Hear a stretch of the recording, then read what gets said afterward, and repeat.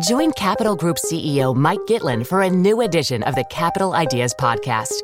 In unscripted conversations with investment professionals, you'll hear real stories about successes and lessons learned, informed by decades of investment experience. It's your look inside one of the world's largest asset managers. New episodes are available monthly. Subscribe wherever you get your podcasts. Invest 30 minutes in an episode today.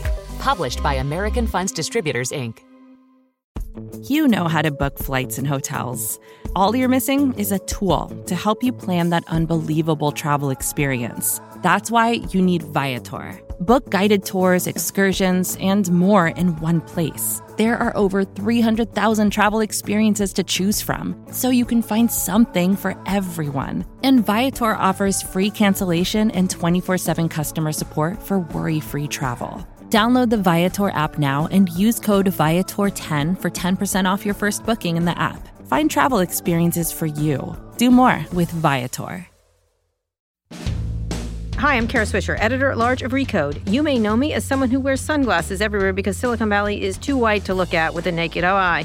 But in my spare time, I'm just a reporter, and you're listening to Recode, Decode, a podcast about power, change, and the people you need to know around tech and beyond. We're part of the Vox Media Podcast Network. Today in the red chair, I'm really pleased to have Franklin Leonard, the founder of the hugely influential The Blacklist. It's an annual survey of the screenplays that are most admired in Hollywood, but which have not yet been produced. Many movies that he and his colleagues have highlighted on The Blacklist have gone on to be beloved films, including I, Tonya, Spotlight, Jojo Rabbit, and A Beautiful Day in the Neighborhood. He also recently wrote an op-ed for the Washington Post about the lack of diversity among the 2020 Oscar nominees, so we'll want to talk about that too. Franklin, welcome to Recode Decode. Thank you for having me. So there's a lot of things I want to talk to you about. I want to first, because you've made The Blacklist into a business now, so I want to talk about that. But talk a little bit about your background in terms of making it. Explain what it is for people who don't understand, and how it gives you, sort of give us a glimpse into how Hollywood works and how screenplays are made. So I came to Hollywood after a brief stint as an analyst at McKinsey & Company, my great shame. And, is it Pete Buttigieg? It is what it is. We did not overlap, okay. but we know a fair number of people in common. Okay. But I found myself about 2 years in as a junior executive at Leonardo DiCaprio's production company. And my job was to find good screenplays and good screenwriters that I could pass up to my bosses and say, hey, either we should make this or we should be in business with this person. And, by virtue of working with Leo, who at the time, this was right after The Aviator, he's the biggest movie star in the world, arguably. He's also a white male between the ages of 25 and 40. We were seeing everything. I was getting constant phone calls from agents of all stripes because they knew that if Leo liked the script, they had a go movie. Right. Most of the things that I was reading were mediocre to bad because writing a Can I just add? But a lot of stars create production agencies. Just so this is it's not unusual. So it's not just for them to be in. Often they are like Reese Witherspoon. Absolutely. But it's also to create and produce them. Absolutely. But often with them because that's the pull. That's exactly right. So sometimes it would be things that it was, hey, Leo should star in this and we should produce it, or it was something that Leo I thought he might be interested in, but that he wouldn't star in because there wasn't a natural role for him, but the company would produce it, and he could use his power to. Yeah, Pitt does an extraordinary job with it, actually. Right, with Plan B, right? Plan B. So most of the stuff that I was reading was mediocre to bad, and my job was to find good stuff. And it was frustrating week over week to sort of take a banker's box full of scripts home. This is pre-iPad and Kindle and all the things we read on now, and then come back and have my boss ask me anything that I should read, and I'd have to say no, because I'm not going to waste his time with something that wasn't worth it. And, you do that enough weeks, and my mother's weekly phone call asking me if my LSAT scores were still valid, like I knew that I needed to come up with a solution. And so one night late in November, I was in my office, and I was like, you know what? How would I solve this problem if I was at McKinsey? And so I took a survey of all of my peers that I had breakfast, lunch, dinner, or drinks with that year and asked them a very simple question. Send me a list of up to 10 of your favorite screenplays that you found out about this year that won't be in theaters by the end of this year and that you love. And everybody participated. It was about 93 people. I ran everything through a pivot table, output it to PowerPoint, and sent it back out under the quasi-subversive name The Blacklist. And I went on vacation. Explain the history of The Blacklist. Yeah, it's a dual reference. It's a sort of in honor of all of the writers who lost their careers due to the McCarthy era, and a conscious inversion of this notion that black somehow connotes something negative. Right. I grew up in West Central Georgia. I remember sitting in 5th grade and learning about color symbolism in literature. The the cowboy with the white hat is definitely the good guy. The cowboy with the black hat is the bad guy. And I remember Same thing in tech, black hats, white hats. Yeah. Exactly. And I remember thinking, like, inductively, I don't really like where this is going as a black person sort of learning about this. So I look for ways to play with language whenever the opportunity presents itself. So it was a dual reference, and I sent it out. And I didn't really think much of it. And then I came back from vacation having read a lot of these scripts and realizing that a lot of them were good. And it had been forwarded back to me like 75 times.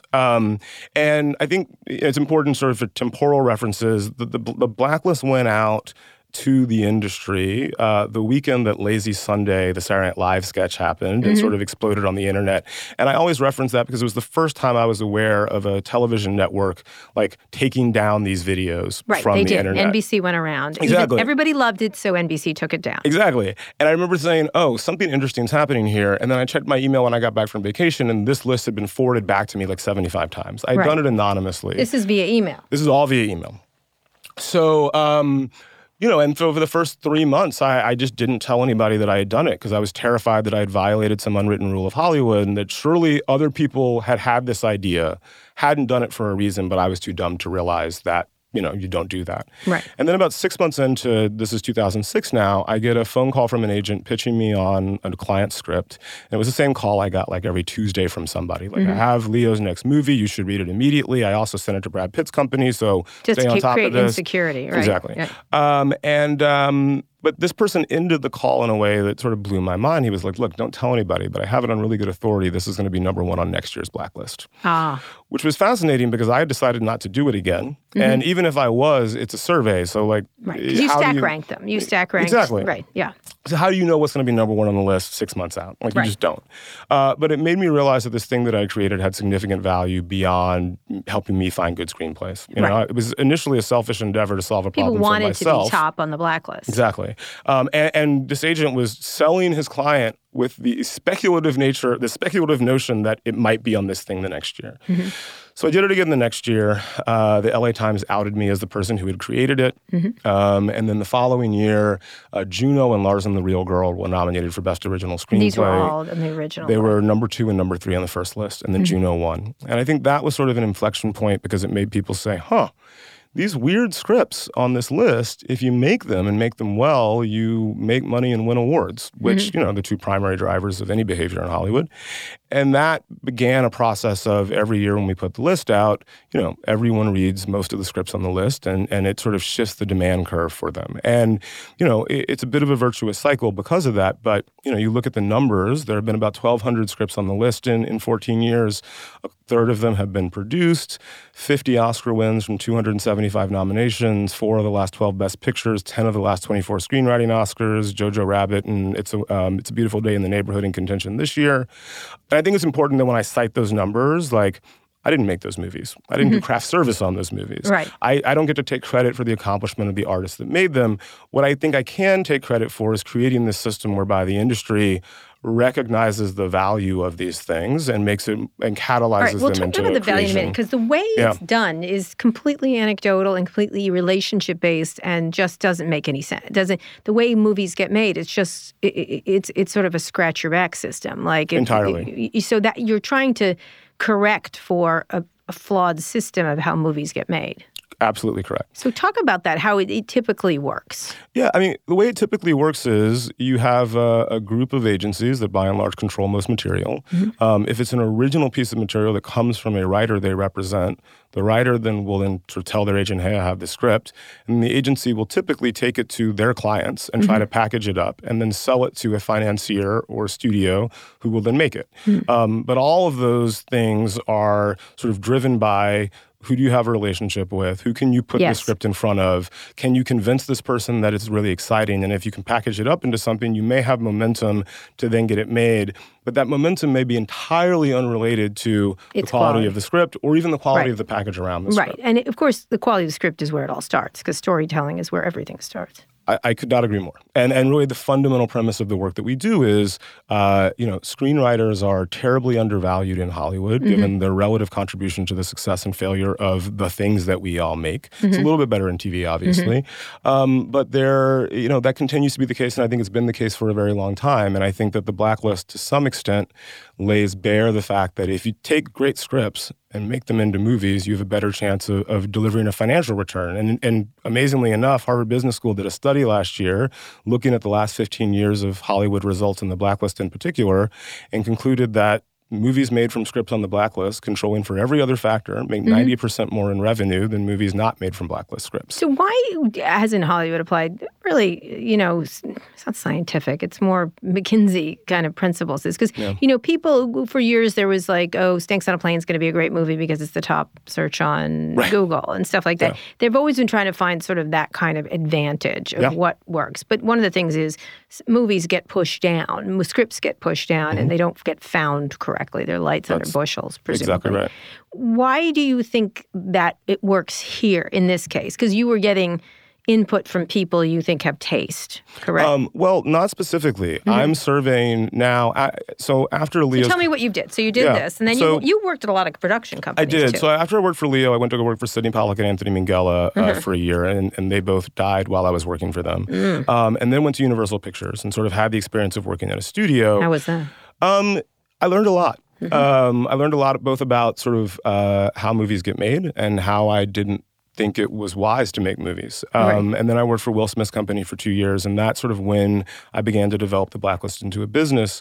But what I realized fundamentally is that I think the industry has gotten away to some extent from prioritizing is the script good as the primary driver of whether you make the movie, and into all these things like is the genre right? Do we have the right actor? Can we sell these actors in foreign territories? And there's a lot of conventional wisdom about what works and what doesn't. And what I've sort of concluded is that most of that conventional wisdom is all convention and no wisdom. Right. It's a little like Moneyball. If you remember. Yeah, 100%. And I was a big fan of the book, and I was a sort of weirdly obsessed baseball statistics kid as a kid. And it's not weird. Lots of people are. I hope you're right. Did you like maps too? Still love maps. Yeah. So you should have been working in the internet. Maybe. If you query every internet person, top mogul, they're all map and statistics obsessed. I mean, then I might have made a terribly wrong decision somewhere along the line. You could have been a billionaire, it could have been, there's still time. Yeah. But I think that, look, the people who have endured what they have to endure to get into the big chairs in this business have no incentive to make radical change to how the business functions. 100%. And I think that it's unfortunate because there's an opportunity. It's unfortunate from a cultural perspective. It might be fortunate for me because there's an opportunity here. There's a sort of market inefficiency that can allow you to embrace a strategy of find great material, make it, and you may even be able to beat the market by doing that. That might be a viable strategy to invest in film by identifying great screenplays and then pulling the trigger based on that. Why didn't you keep it to yourself? Again, because I didn't think it was because this would be your advantage, right? I mean, right. Everybody's looking for their strategic advantage here. And they do that in hedge funds. Absolutely. They do that on Wall Street. Absolutely. I have a mathematical advantage. I have this formula. I have this algorithm in order to invest. I think that... It's applied everywhere else. I think that I didn't because I wasn't trying to create a thing when I first created it. I was trying to get some information that would help me in my job, and it only seemed fair that if people were providing me information, I share that information with them. Sure. I think the competitive advantage that I have now is that I have a fundamental belief in the value of a great screenplay and a fundamental trust in these processes and in aiding and identifying them. But again, I also think that there's a lot of talk about AI and the ability to sort of use technology to identify material, and I'm not terribly sanguine about the value of a purely technological approach to evaluating art. I'm much more interested in trying to aggregate large numbers of human responses to art and then use the data that creates as a way to sort of identify things that have, from a probabilistic perspective, a greater chance of success. So the computer doesn't pick it, humans pick it, and the computer sorts it out. That perfectly said. Right. I may steal that. So you please do. It's how AI should work, actually. You think about radiology, and a computer should look at all the all the pictures you take of people's lungs, and then a doctor should, and then lift things up, and then one would hope. It's going that way. They're already doing that, just so you know. So you decided to make it into a business, and when we get back, we'll talk a little more. But explain very quickly for this ending out this session how you decided as a business. What is the business? You created an annual blacklist, right? There's the annual blacklist survey, which remains exactly the same as it's always been. We survey 700 people about their favorite 10 unproduced screenplays, and then we share the aggregate list. That changes over time, who you pick, correct? Well, it's literally at this point, every executive at every major studio, film financier, or production company who has a first look deal with any of those financing entities. Right. So it is a aggregate look at all of the gatekeepers that could conceivably make your movie in the mainline sort of traditional system. And then by 2010, this notion of a once-yearly survey that circulated via email was adorable, right? To go from Lazy Sunday to 2010 is an epic in internet time. Right. So I wanted to build something that could solve a problem for me, which was how do I find a great comedy in March, not in December? Right. And with the help of a friend of mine, Dino Simone, we built a two-sided marketplace that would allow anyone on earth who had written a good screenplay to upload that script for a small fee, pay to have the script evaluated by one of our readers that we hired. And if the script was good, we would tell everybody in the industry, hey, this is a really good script. You should do something with it. We launched that in October of 2012. The first writer to be discovered by it and sign with a major agency signed just after Thanksgiving in 2012. Ironically enough, with a script about Eugene McCarthy. I was pretty sure it was a practical joke when it first came through the system. And we've really sort of seen that be the case over the last 7 years. We've seen over 70,000 screenplays, done more than 140,000 script evaluations, and we've seen literally hundreds of writers sort of move into the system, many of whom have gotten other movies made. Some movies have gotten made via being discovered on the Blacklist website, including Nightingale. The first movie that was produced was nominated for a Golden Globe and 2 Emmys, starring David Oyelowo. And we've created a marketplace whereby if you have the talent, you can have a future as a working Hollywood screenwriter. It doesn't matter where you live. It doesn't matter who you know. It doesn't matter what you look like or how old you are or your sexual preference or your sexual presentation. It's more meritocratic than the industry has been historically. Right. So, which I constantly repeat myself, but I use it in terms of Silicon Valley. It's a meritocracy, not a meritocracy in most places. Same thing is true in Hollywood. Same thing is true as everywhere you also go. True. Yeah, everywhere you go.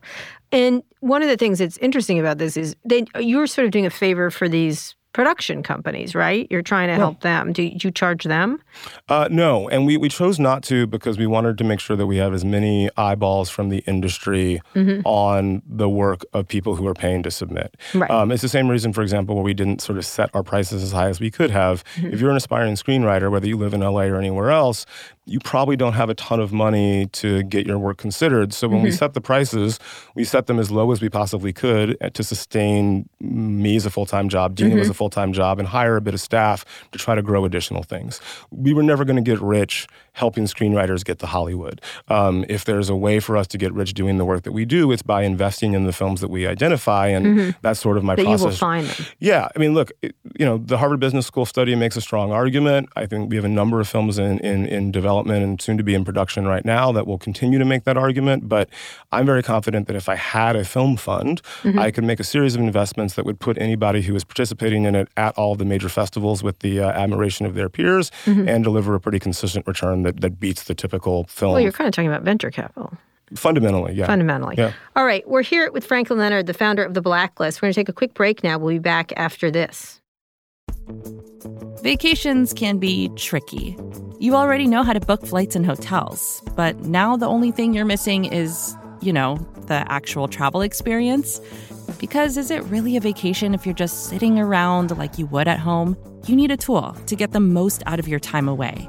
That's where Viator steps in. You can book guided tours, activities, excursions, and more in one place to make your trip truly unforgettable. Viator has over 300,000 travel experiences to choose from. Everything from simple tours to extreme adventures and all the niche, interesting stuff in between. So you can plan something that everyone you're traveling with will enjoy. Real traveler reviews give the inside scoop from people who already been on the experiences you're considering, so you can plan with confidence. Free cancellation helps you plan for the unexpected. And 24/7 customer support means you can travel worry-free. Download the Viator app now and use code Viator10 for 10% off your first booking in the app. Find travel experiences for you. Do more with Viator. Did you know the Capital Ideas podcast now has a new monthly edition hosted by Capital Group CEO Mike Gitlin? Through the words and experiences of investment professionals, you'll discover Who was their best mentor? What's a mistake they made that changed their approach? And how do they find their next great idea? Subscribe wherever you get your podcasts. Published by American Funds Distributors, Inc. I'm here with Franklin Leonard, the founder of The Blacklist. We're talking about he started out with an annual survey of screenplays that are most admired in Hollywood, and now he's turned it into a business. One of the things I'm curious about when you are doing this service for screenwriters, you're getting them all across the world. Yeah. Talk about diversity in that, because a lot of these, like you said, there's so many gatekeepers, and they sort of do, suddenly it's all Judd Apatow and his friends, right, or whoever. Fine. Some of them make great movies, but it's an insider club. Yeah. And that's what they've created, a series of insider clubs, whatever group you're with. Ava DuVernay has her people. Everybody has their groups. Is there any other way to do this? And how do you get more diverse viewpoints or more diverse scripts? Well, the way we've done it is by trying to reduce the barriers to entry as much as possible and making the thing that matters the script and not who you know. Part of the reason why the Blacklist website exists is exactly this problem.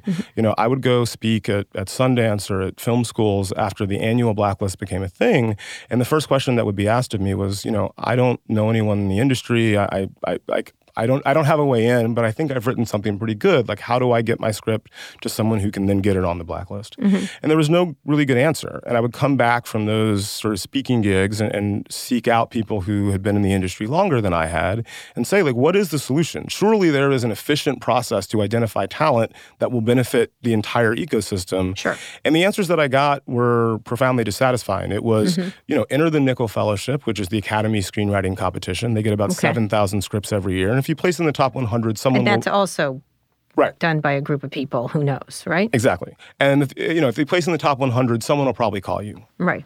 And the other option was, just move to LA and get a job at Starbucks and sort of network until someone wants to read your script. Right. And that's fine if, mommy and daddy can pay your lease on your, BMW and cover your rent.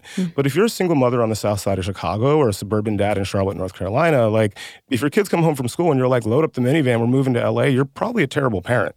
But it doesn't mean you can't write. And all things equal, I will read a script from someone who has that reality day to day over somebody whose parents are paying for them to live in LA and figure it out. Right. So we wanted to create something that anybody, if they were talented, could be discovered. And then we've been really rigorous about looking at the numbers, the scores on the scripts, sort of where those things are coming from. And what we found is, shockingly, there's no demographic has a exclusive sort of right to talent. White guys aren't smarter? What? It's shocking. I know. What? I know. It's terribly shocking.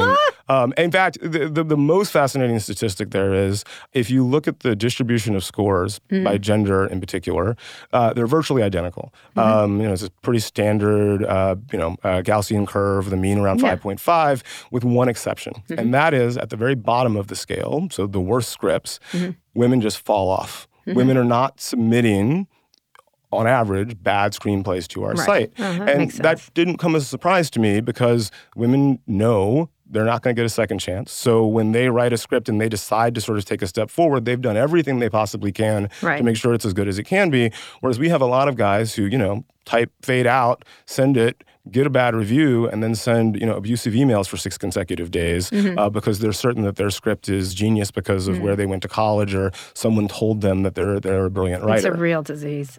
I mean, I have 2 sons, and one time my son wrote an essay, and he didn't work very hard on it. It just wasn't good. And he's like, what do you think? I said, this sucks. And he goes, yeah, but it's okay. And I'm like, what? I said, no, it's terrible. You didn't try? This isn't very good? And he goes, it's okay. And I'm like, what is in your friggin' DNA that you think it's okay to suck?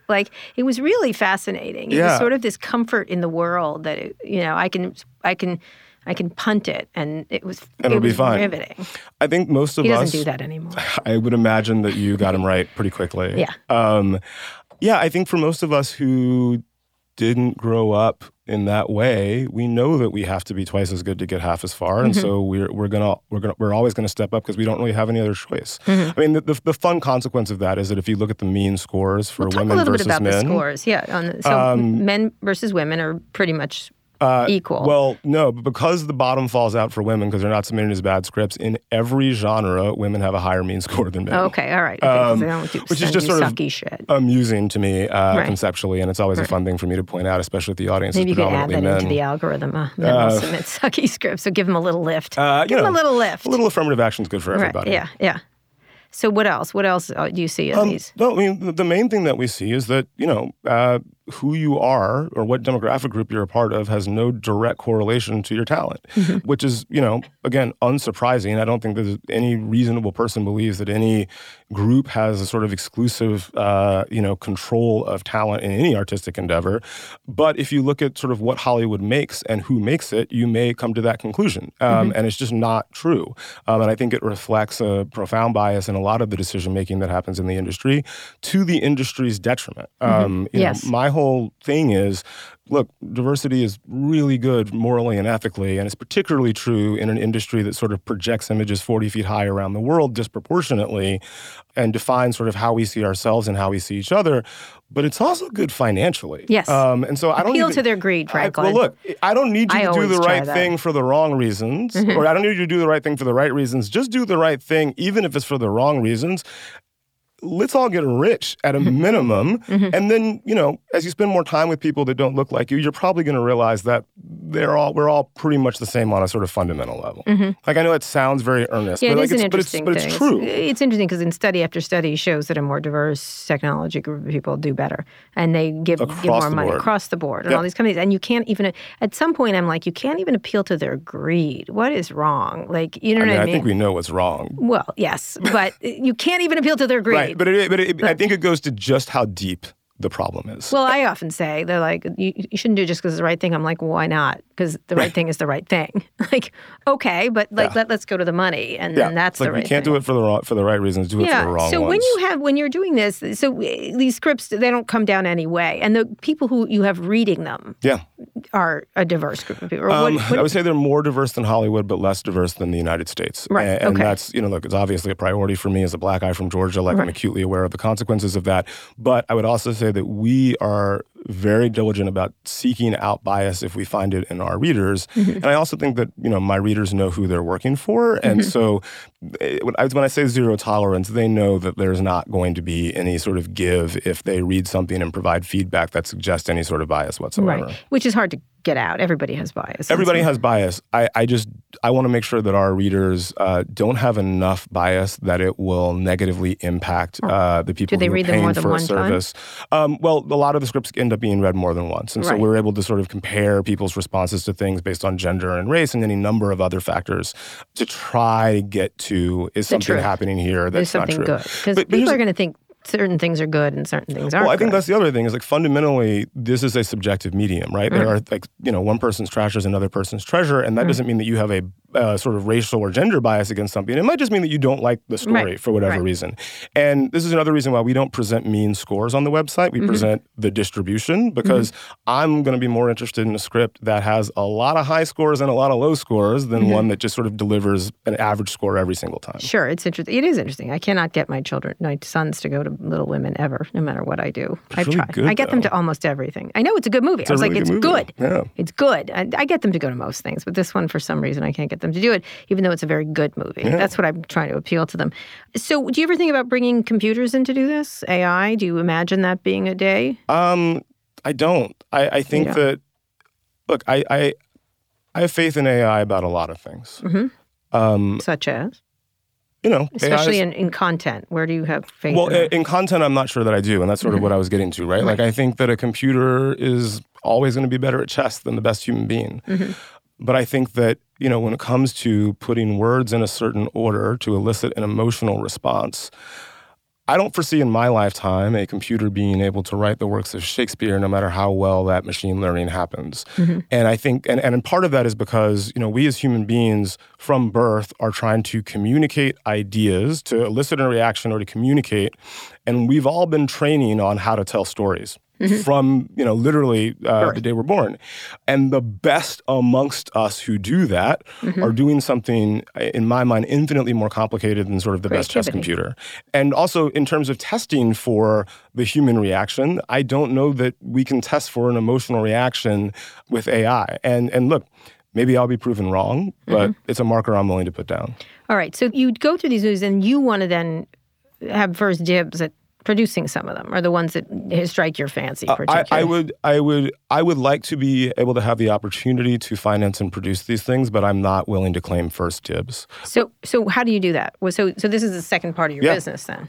So we have a lot of we also do a bunch of incubation stuff with these scripts. So we have 3 screenwriters labs, 2 of them with women in film, specifically for women. We have live script readings that we do on stage, and we have a podcast that we're bringing back where we'll do sort of radio plays for the podcast generation with a lot of these scripts. And that's a great idea. We think so. We'll see. But yeah, we're producing movies now. The first of which premiered at South by Southwest last year. We have another one that's in post-production right now with Allison Janney, Mila Kunis, Regina Hall, Golden Globe winner Awkwafina, and a bunch of other folks. Also robbed, but go ahead. I do not disagree. We will get to that next. But yeah, so, look, I'm not going to claim first dibs. If we help a writer get identified and they want to take their movie to someone else, that is their right. But I will go to them and say, hey, we love your script. We are a pro-writer company and we want to keep you involved in the process because you saw the movie in your head before anybody else. And so why would we not keep you involved? And we also have this reputation and these relationships that can help your movie get made. Would you like us to come and be involved? And, generally speaking, people are very excited about that opportunity. But I think it would be poor form for me to say, well, we helped you, so now you owe me. Right. That's just for Trump to do around Apple, for example. It's for a lot of people to do, unfortunately. It's just not how I roll. He just did a tweet the other day. We helped you now unlock the iPhone. Oh, that's right. What the fuck? I mean, every day. Every day. We don't need to get into that right now. But so then this is your business. And do you hope to do shorter blacklists or different blacklists for different? It's a great question. So this past year, actually, we started partnering with a number of affinity groups, the first of which was GLAAD, to do lists that are specifically targeted towards underrepresented communities. So we've done 2 GLAAD lists now. We'll announce another one at Sundance this year. We did a Latinx list with a number of Latinx affinity groups. We did a Asian Pacific Islander list with an organization called CAPE, and a disability list with Easter Seals and the Media Access Awards. So again, we found a lot of success in creating these lists under our brand and saying, hey, everybody, these are really good. You should pay attention to them. And because of the credibility that I think we've accreted over time, people do pay attention to them, and it makes it more likely that these things get made. Okay. When we get back, we're going to talk about that issue of how these things get made. Franklin just recently wrote an op-ed in the Washington Post about the lack of diversity among 2020 Oscar nominees, which is appalling once again, but no surprise. We're going to talk about that when we get back. This episode is brought to you by State Farm. You've heard it before. Like a good neighbor, State Farm is there. But it's more than just a tagline, because State Farm agents are small business owners themselves who live and work in your community. And if you're in the market for small business insurance, who better to work with than an agent who understands what it takes? State Farm agents can help you create a personalized insurance plan that fits your small business needs and budget. Talk to your local State Farm agent today about small business insurance. Like a good neighbor, State Farm is there. Support for this podcast comes from Constant Contact. If you're a business owner, you already know that it's really, really hard to cut through the noise of everyday life. If you want to connect with your customers, you need to break through the noise. You need Constant Contact. Constant Contact is a marketing platform that makes it easy to reach new audiences, grow your customer list, and connect over email, text, social media, and more. Whether you're a marketing guru or just learning the ropes, Constant Contact offers writing assistance tools and automation features that make it simple to say the right thing at the right time. So get going and start growing your business today with a free trial at ConstantContact.com. Just go to ConstantContact.com right now. Constant Contact, helping the small stand tall. ConstantContact.com. We're here with Franklin Leonard. He is the founder of the hugely influential Blacklist, annual survey of screenplays that are most admired in Hollywood but would have not been produced. All kinds of movies have been made from that list, and people read it to figure out where to find source material. But one of the problems is this source material doesn't often get made because it's not within the bigger system. You wrote this op-ed in the Washington Post about the lack of diversity among the 2020 Oscar nominees, which is sort of a reflection of this. Whatever you think of awards, people pay attention to them here in Hollywood. Look, I think the reason why Oscars So White matters. That's what Oscars So White. Credit to April Rain, who created the hashtag. That is a good hashtag, isn't it? It's really economical. But it works. It's not about the Oscars per se. If you think that the reason why we're having this conversation is because it's really important to me that Lupita gets another statue, I'd like to see that. And she, frankly, I'd probably deserve one for us, but that's not why we're doing it. I think Oscars So White and the conversation around the Oscars is just the time of the year when the industry is most visible, and it's a lot easier to understand.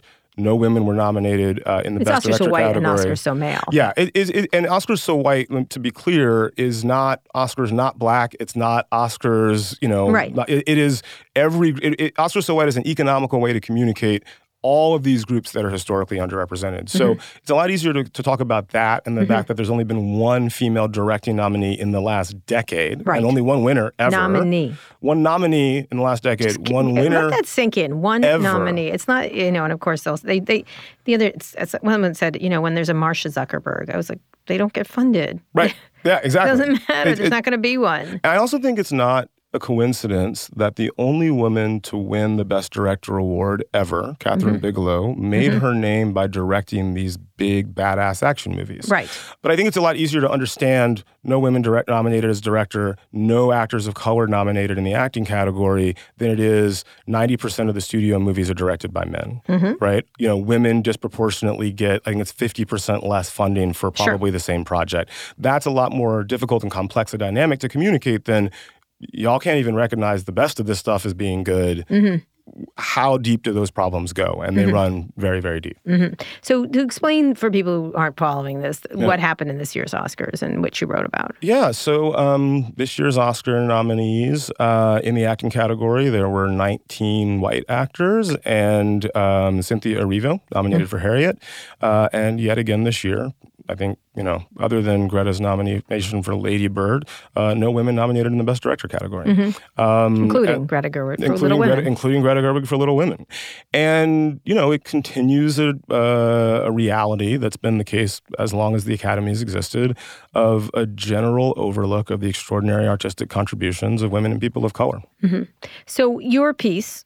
Imagined. Explain what you wrote. Yeah, so I wrote the article that would exist if the circumstances were reversed. If there had been a long period of no white acting nominees and only female directing nominees, and it was sort of designed.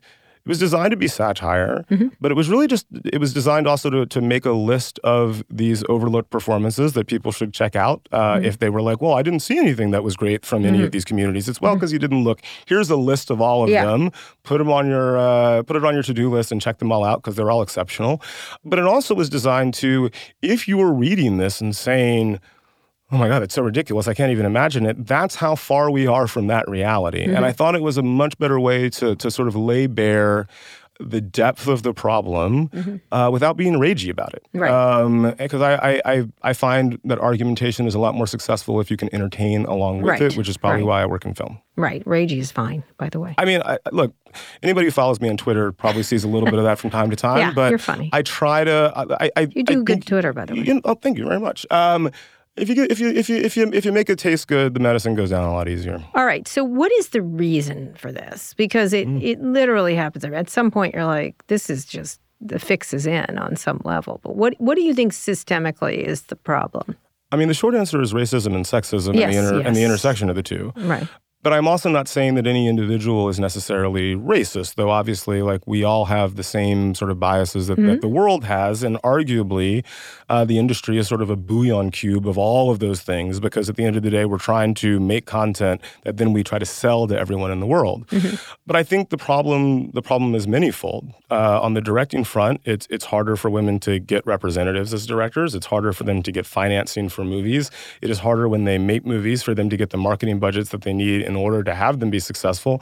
And then even when they make things extraordinary as like Portrait of a Lady on Fire or things like that, many of the Academy members aren't even watching these films. Like Portrait of a Lady on Fire is one of the best reviewed movies of the year. She is, as a filmmaker, a god walking amongst us. And I would bet that fewer than 50% of the Academy voters have seen the film. And that's unfortunate. And I think that, again, there are all of these biases about what we think of as valuable, what we think of as an Oscar movie, and those have been traditionally these big canvas, sort of masculine movies about violence and war. And that doesn't mean that movies like 1917 aren't extraordinary, but I would like for the industry and for people that are making content to be able to appreciate the extraordinary nature of something like 1917 alongside the extraordinary nature of Portrait of a Lady on Fire.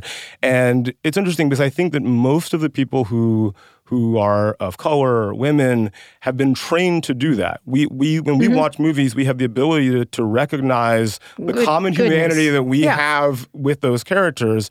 But if you've seen everything in your life has been about you, it's a lot harder for you to watch something like a Dee Reese film or an Ava film and be like, oh, yeah, I see myself in that Black woman. 100%. It's a really interesting dynamic that happens is when a woman's film design, I think Little Women is actually doing very well, correct? Oh, it is. Yeah. Very well.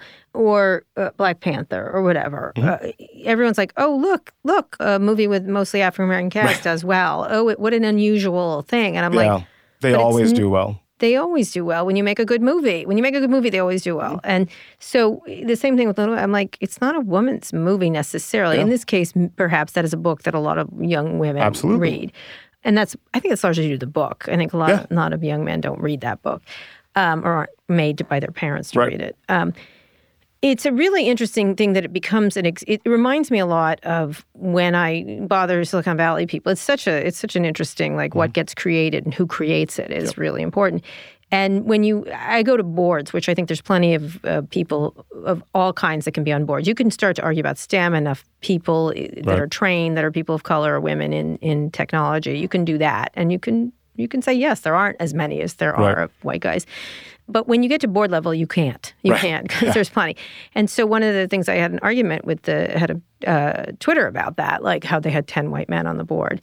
And it was always like, well, we have standards. And I was like, you didn't have standards. Like, it only is brought up with women and people of color. We were making things that need to make money. I suppose that's the voice you hear here, is you got to make some dough. Absolutely. People think that diversity is incompatible somehow with quality, with profitability or with quality even. And it's absurd. It's because their definition of quality is deeply flawed and very narrow. And they just haven't exposed themselves to the quality that exists outside of their very narrow community. Or you don't know what you could make. That's the whole thing. Like, well, I actually think that people in this town do know what they could make. They're choosing not to make it. And the reason is because they're imagining themselves in the theater as a 12-year-old boy or as a 25-year-old man and saying, would I want to see this? And the fact of the matter is that most of the people who have the ability to greenlight something phenotypically look pretty much the same. And so they're making movies for a group that is phenotypically similar. The irony is, the money is in different audiences. The Latinx community that speaks Spanish at the home, on average, sees more movies per year than any other demographic group in America. Second is Latinx folks who speak English in the home. Third is African Americans. And they don't necessarily want to see themselves either, necessarily. No, they don't. But I think what we all want to see is a bunch of good stories well told, and we want the full flower of the diversity that we live in day to day to be available to us. And I think in that scenario, you have more competition because everybody's competing for the same opportunities, and a better opportunity to make better movies and make more money. And that's to say nothing of the industry's like failed assumptions about what can sell abroad. I mean, I was told coming up, female-driven action doesn't work.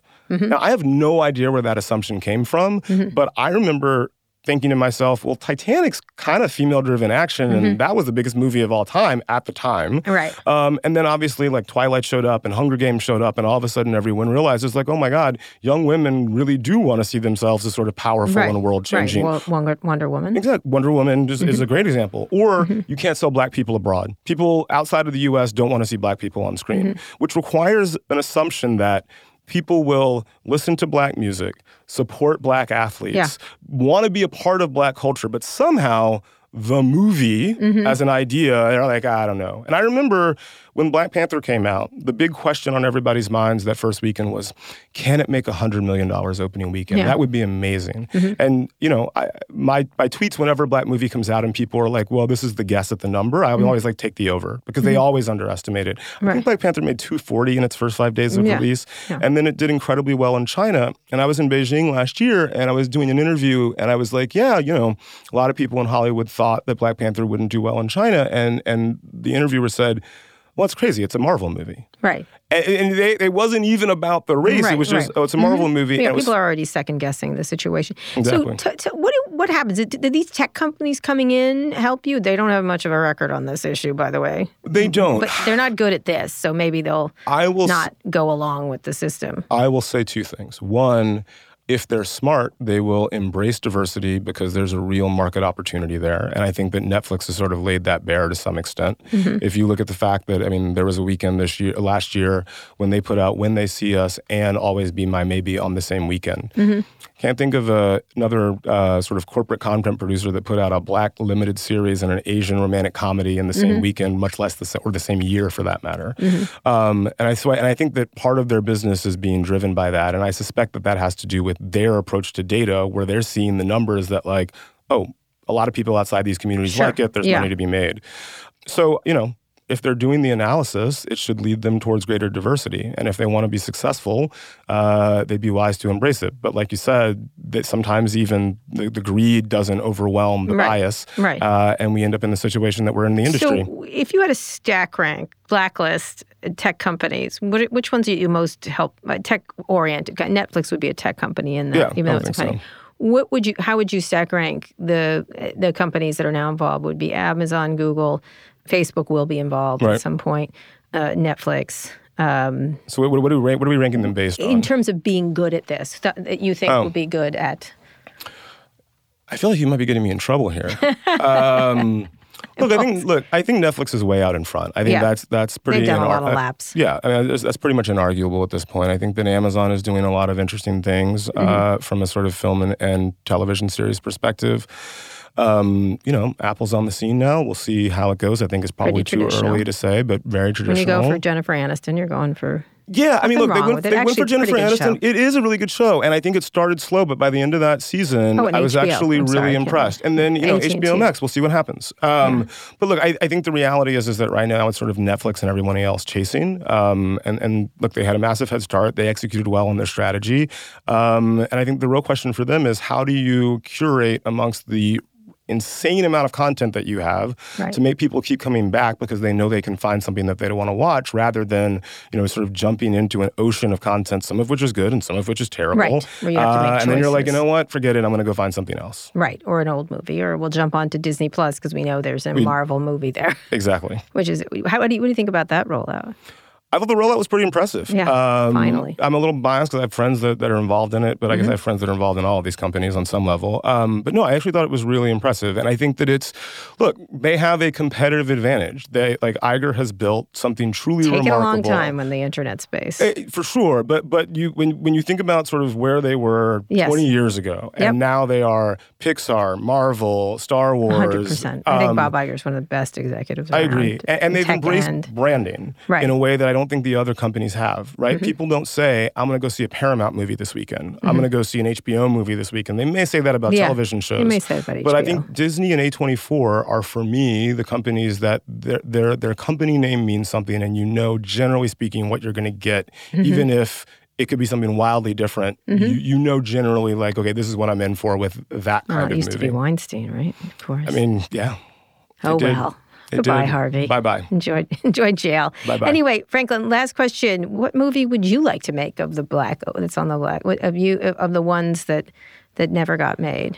Was there anyone that you were like, this is the greatest script I ever read? You know, the one that we're in post-production on now is the one that I was most excited about making. It's a script from the 2018 Blacklist by a young writer named Amanda Adoko. She's a Nigerian woman from the South Bronx who happens to write like one of the Coen brothers. You know, we got Tate Taylor to direct it and got Allison Janney to star. And I'm just really excited about how it's going to turn out. It's called Breaking News in Yuba County. I won't even do the spoil. I mean, she's just incredible. What's the plot? I don't want to spoil it. I don't want to spoil it. But yeah, keep an eye out for Breaking News in Yuba County. Allison Janney is in. That's right. She was great in Bombshell. I didn't think she came out of nowhere. I was like, what is Allison Janney doing here? And she played that character quite well. As extraordinary of an actress as she is, she may even be a better, more fun person. Oh, like, no, I just can't, don't tell me. It's all true. I genuinely can't say enough good things about her. And so I think that would be the one.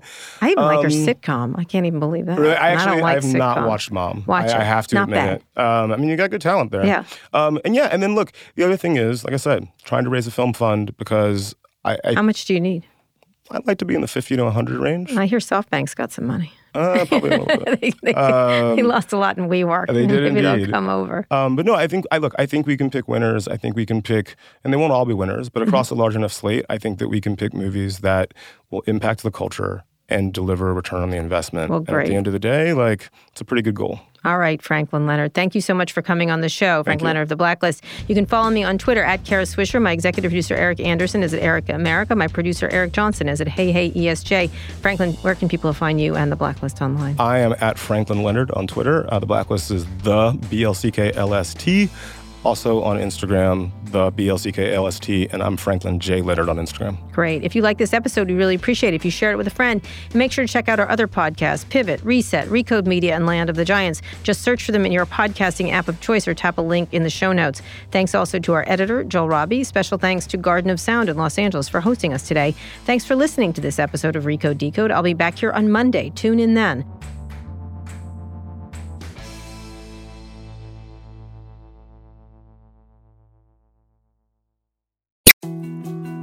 More to-dos, less time, and an infinite number of tools to keep track of. Sometimes doing business has never felt harder, but you don't need a miracle to hit your goals. You can just use HubSpot, because their all-in-one customer platform can make growing your business infinitely easier. Imagine this: high-quality leads, fast closing deals, wildly happy customers, and more benchmark-breaking quarters. It's not a miracle, it's HubSpot. Visit HubSpot.com to get started today.